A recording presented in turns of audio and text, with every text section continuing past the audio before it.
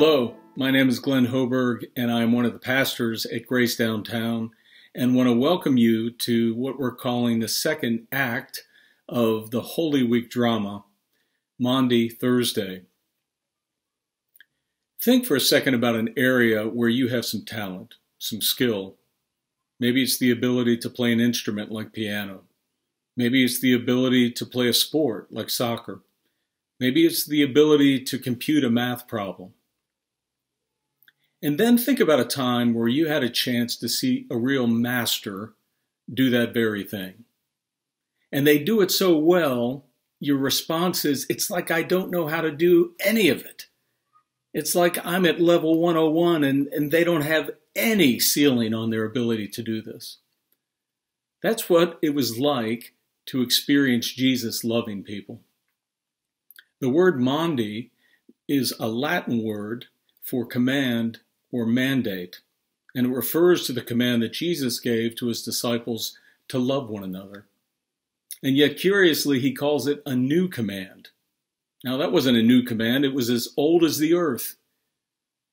But it was new when you saw it lived out in Jesus. It was as if you never knew how to love. Let that be our prayer as we move through this service, as we hear the scriptures, as we participate in the singing, as we participate in the prayer, and as we start by reciting Psalm 116 together. I'll lead us, and then you respond in the bold. I love the Lord because he has heard my voice and my pleas for mercy. What shall I render to the Lord for all his benefits to me? We respond, I will lift up the cup of salvation and call on the name of the Lord. I will pay my vows to the Lord in the presence of all his people. I will offer to you the sacrifice of thanksgiving and call on the name of the Lord.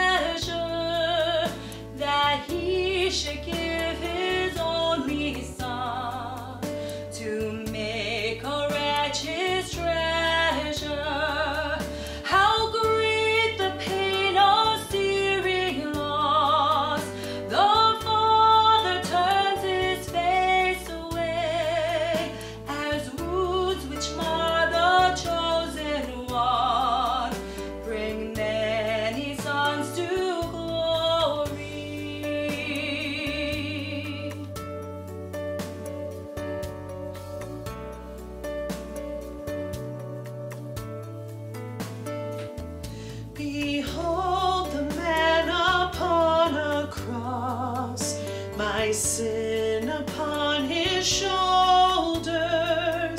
Ashamed, I hear my mocking voice call out among the scoffers. It was my sin that held him there until it was accomplished. His dying breath has brought me life.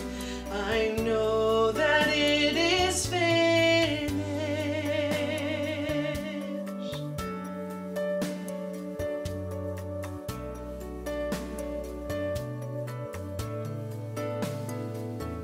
I will not boast in anything, no gifts, no power, no wisdom, but I will boast in Jesus Christ, his death and resurrection. Why should I gain from his reward? I cannot give an answer, but this I know with all my heart, his wounds have paid my ransom. Why should I gain from his reward? I cannot give an answer, but this I know with all my heart, his wounds have paid my ransom.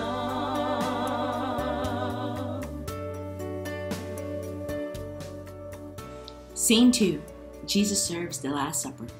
Luke 22:14-23. And when the hour came, he reclined at table, and the apostles with him. And he said to them, I have earnestly desired to eat this Passover with you before I suffer. For I tell you, I will not eat it until it is fulfilled in the kingdom of God. And he took a cup, and when he had given thanks, he said, Take this, and divide it among yourselves. For I tell you that from now on I will not drink of the fruit of the vine until the kingdom of God comes.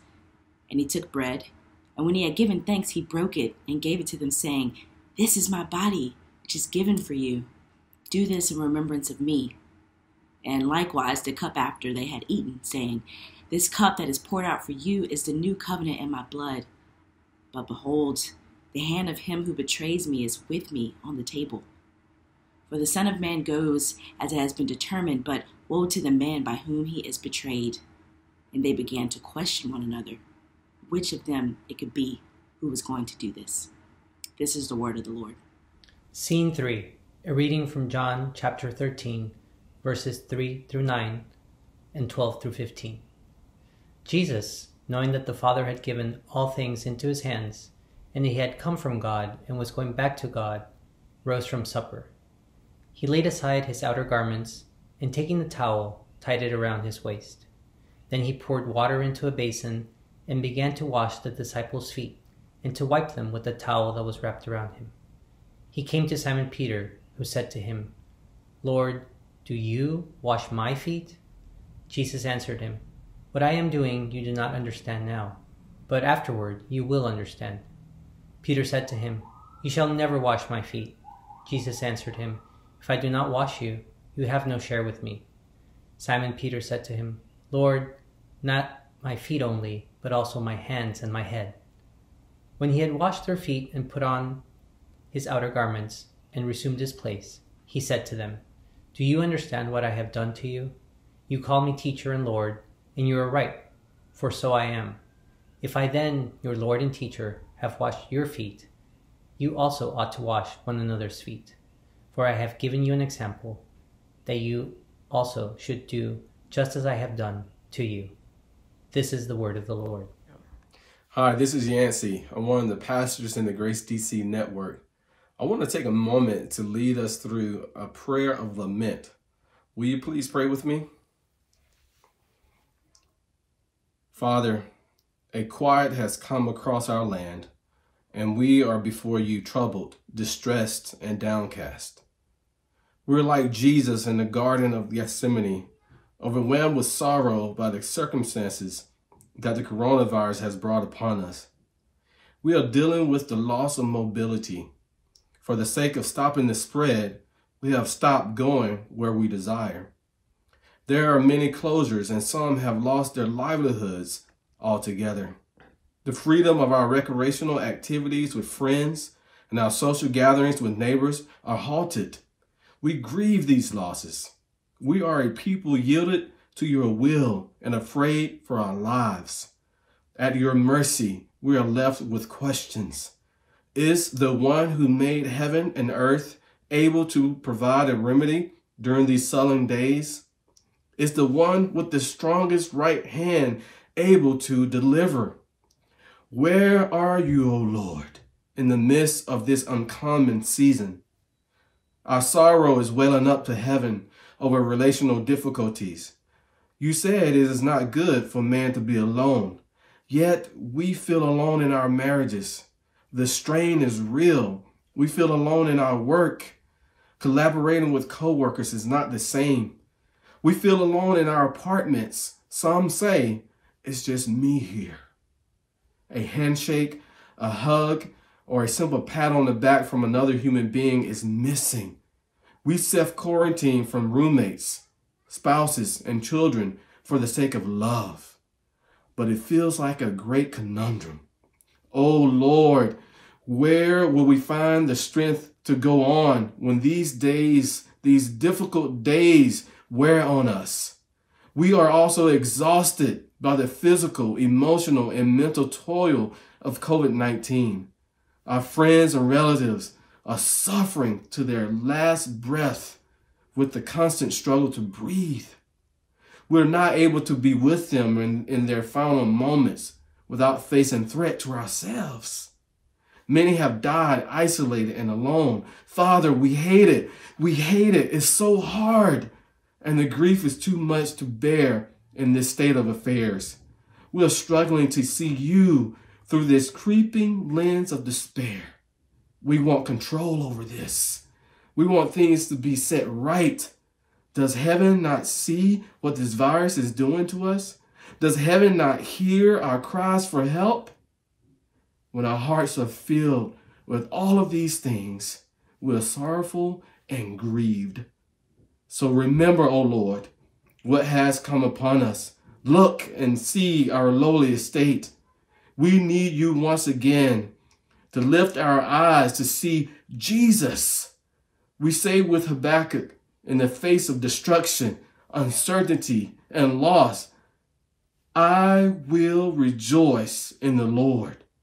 I will take joy in the God of my salvation. God, the Lord, is my strength. He makes my feet like the deer's. He makes me tread on high places. Father, you have turned our eyes to the high place of Calvary. This is where Jesus paid it all and secured our souls in him. He is risen and we are raised with him. He sits at the right hand of your throne of grace. There we are with him. Father, we trust you to restore our world, heal our people, and to bring great glory to your name. We pray this in the matchless name of our Lord and Savior, Jesus Christ. Amen and amen. Scene 4. Jesus prays in the garden. Luke 22:39-46. And he came out and went, as was his custom, to the Mount of Olives, and the disciples followed him. And when he came to the place, he said to them, Pray that you may not enter into temptation. And he withdrew from them about a stone's throw, and knelt down and prayed, saying, Father, if you are willing, remove this cup from me. Nevertheless, not my will, but yours be done. And there appeared to him an angel from heaven, strengthening him. And being in agony, he prayed more earnestly, and his sweat became like great drops of blood falling down to the ground. And when he rose from prayer, he came to the disciples and found them sleeping for sorrow. And he said to them, Why are you sleeping? Rise and pray that you may not enter into temptation. This is the word of the Lord. As I've been reflecting upon the passages that we've heard, there's a question that has been ringing in my mind. And that is, why did Jesus so earnestly desire to share this Passover meal with his disciples? Was it because it would be their last time together? Was it because of the rich teaching he was going to pass along? Was it because he longed to explain to them the full meaning of the Jewish Passover? I'm sure all of those are true. But I think there is something more critical that he wanted to impart to them. And it was demonstrated in his washing their feet. Now, there are some lowly jobs, some menial jobs you can do and still look good doing them. Every year, our elders would take a retreat to a farm, and on Saturday, we do some manual labor. And there's some jobs people like to do because, well, you can kind of look good and macho doing them, like splitting wood or breaking up concrete with a sledgehammer. There's not so much enthusiasm to clean the bathrooms at the end of the retreat, after 17 guys have used them. There are some tasks that are just lowly, period. This was one of them in Jesus' day. In fact, the lowest Jewish slave could be excused from washing feet if there was a non-Jewish slave there who might be able to perform it. And so, we find ourselves in a situation where Jesus' disciples certainly don't want to wash one another's feet. They've been arguing about who the greatest is. That might compromise their chance later to take a coveted position. And so Jesus gets up and washes the disciples' feet. And here we see a principle. And that is, there is a way that a lowly task, an undesired task, can be made honorable. And it's when someone of great status, someone who is noble, performs it selflessly and lovingly and freely. Maybe you've seen a video of a great athlete teaching young kids who can barely throw the football how to play football. Or maybe you've been on a service project and there was someone there of pretty significant status, but they worked hard at a low task the entire day, didn't leave early, didn't come in just for a photo op. And in that, what was happening? The low task was elevated and was seen more honorable. So what do we have with Jesus? Here you have the one who had come from God and was going back to God, meaning this is the beginning and the end, the Alpha and the Omega, the one who has always been. In Jesus, you have one that had glory before the world began. In Jesus, you had one who had been given all things into his hands by the Father. And yet he performs a task that is the lowest of the lowliest slave. And in so he shows the beauty of loving service. But this was just the warm-up, right? There was a task, or rather something in the ancient world, Roman world, that was even lower than washing someone's feet. And that was to be seen crucified on a cross. Now, as modern people, we tend to see the crucifixion of Jesus, even if we're not a religious person or a Christian, at least as a noble, sacrificial gesture of laying one's life down for their friends or for a matter of justice. But no one in that world would have seen it like that. In fact, in their minds, they would have thought, he must have had it coming. For the gods and the fates to allow these events to unfold where this man is a curse and he's crucified, it must have been deserved. And in part, they were right.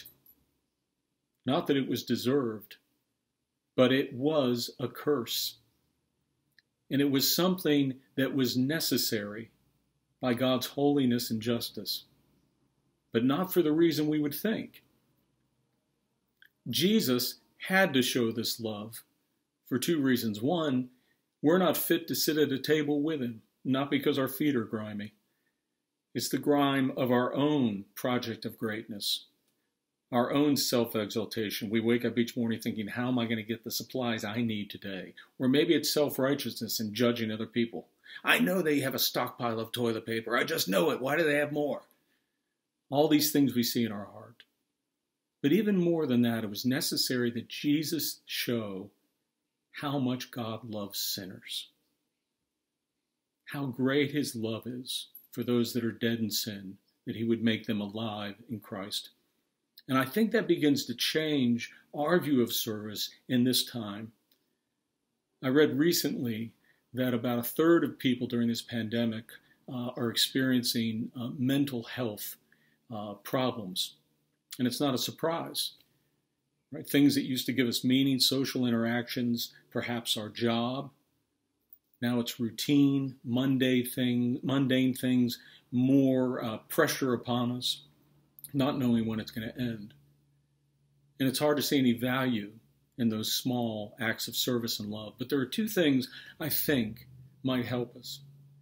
One is the value of our deeds. Maybe in your job you've been working some grunt labor, doing something, and but your boss enters in the room, and immediately the task is important. It wasn't before, but it is important now because the boss has shown interest in what you're doing.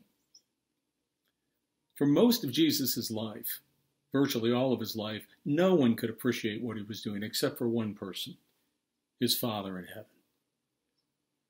We get counsel from the Apostle Paul in Ephesians 6 for slaves. And one of the ways he counsels them is don't forget that the Father, Christ, is seeing what you're doing. Each deed, each act that you do is seen with the loving eyes of the Father. And you and I have to remember that right now. Even the smallest cup of cold water, Jesus said, would be rewarded. But secondly, and lastly, it's not just the value of our deeds, it's the potential of our deeds. Maybe you can think right now of someone that did what would appear to be an insignificant deed for you, but you have never forgotten it. To this day, it has impact, even though it was a small, lowly deed. Why? Well, if I had to guess, it was because of the love that was attached to it. John would go on to record this deed, and the disciples would go on to remember it. It's a small, forgettable deed. It was done thousands and thousands of times by people in that day, but they remember it because of the love that emphasized it. Low deeds done in great love have an impact that we just don't understand. And that holds even in this time. Would you pray with me? Thank you for such a great love, God, expressed in Jesus. Thank you that you stooped down to make us great. Thank you that your Spirit lives in all who receive you. And thank you that you will be faithful in this time. In Christ's name, amen. Scene 5, a reading from Luke 22, verses 47 to 53. While he was still speaking, there came a crowd, and the man called Judas, one of the 12, was leading them. He drew near to Jesus to kiss him, but Jesus said to him, Judas, would you betray the Son of Man with a kiss? And when those who were around him saw what would follow, they said, Lord, shall we strike with the sword? And one of them struck the servant of the high priest and cut off his right ear. But Jesus said, no more of this. And he touched his ear and healed him. Then Jesus said to the chief priest and officers of the temple and elders who had come out against him, have you come out as against a robber with swords and with clubs? When I was with you day after day in the temple, you did not lay hands on me. But this is your hour and the power of darkness. This is the word of the Lord. Now, friends, receive the Lord's benediction.